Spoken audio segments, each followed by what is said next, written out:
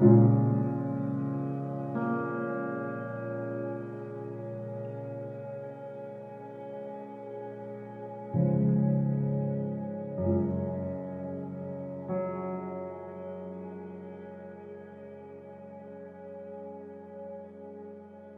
again. My name is Ethan, and I am honored to join you wherever you are as we near the end of our Lent journey together. Today, I want to take some time and talk about contentment of life and how this ties into the topic of rest. Since Pastor Matt did a sermon series on Sabbath and rest in early 2020, before the pandemic, this has been a conversation that me and my wife have been having off and on. What does rest look like? What does being content actually look like? And is that actually achievable in America? And I feel like contentment and simplicity has always seemed a little bit taboo in America.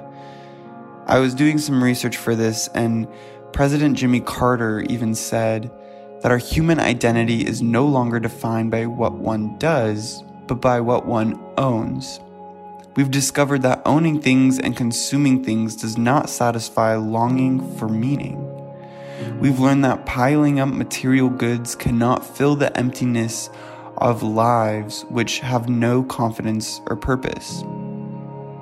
And that was a mic drop done quite a long time ago. Can you imagine what he would say if he was looking at our 2020, 2021 landscape of advertising and marketing and everything that we live in? What would that comment have been then? Despite our technological revolution, despite a wealth ratio that the most of the world would marvel at, and despite social and sociological advancement, we are still dissatisfied people here in America.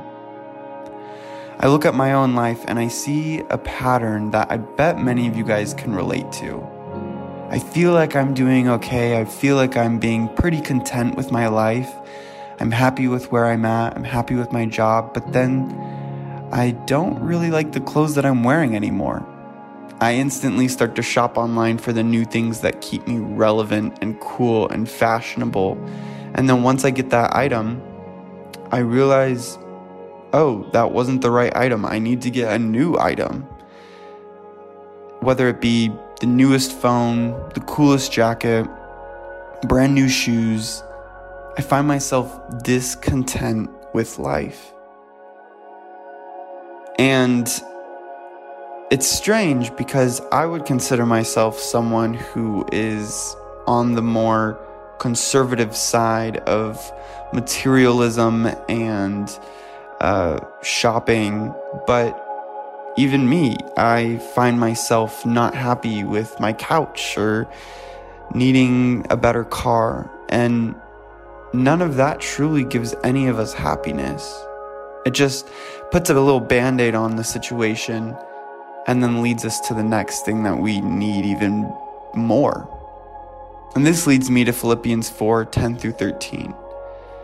Paul says, I rejoiced greatly in the Lord that has last you renowned your concern for me.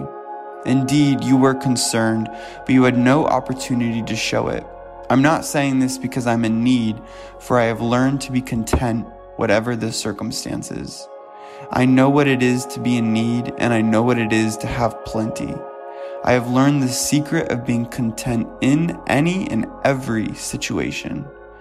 Whether being well-fed or hungry, whether living in plenty or in want, I can do all this through Him who gives me strength.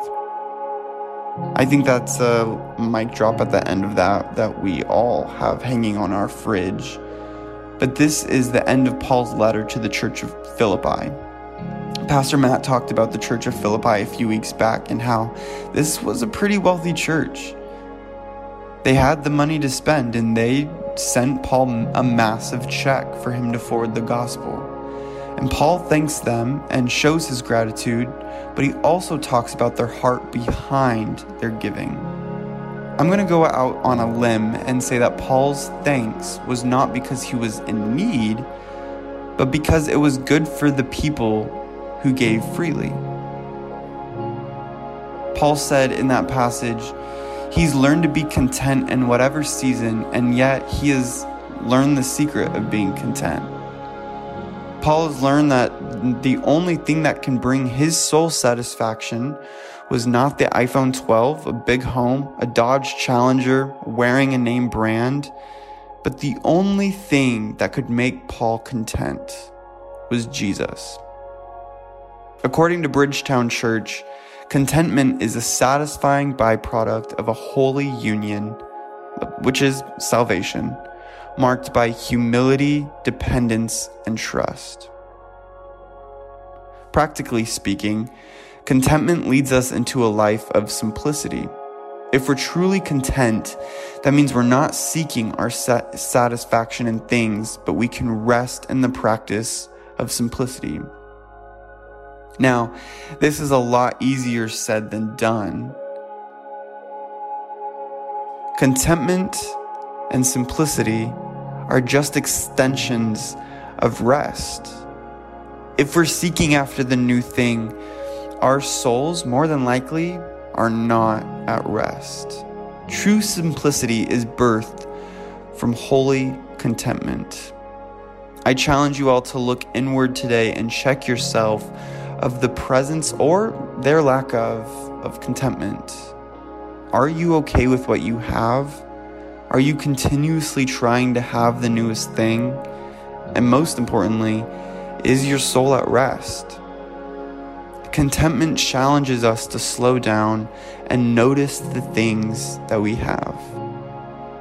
I'm going to pray a prayer over us as we wrap up, and I want you to just quiet yourself and be honest with yourself for a second. Am I content? Am I okay with what I have? Do I have too much of this thing that I truly don't really need? Lord, I thank you that as we go from this moment, we begin the difficult task of finding contentment in you. May we seek after what is the most important to us and let everything else fall behind. Show us the difference between our wants and our needs. May we be rooted in the present and not in the what ifs or the what isn't. Lord, I ask that you reposition our hearts and reveal to us what we need and what we don't. Show us our priorities and pull us more into these things. Help us practice more gratitude, thanking you for all that we have, and focus on the blessing in our lives. Lead us into contentment in our minds, not letting our thoughts run rampant with discontentment. Thank you for all that you have blessed us with in this season. Amen.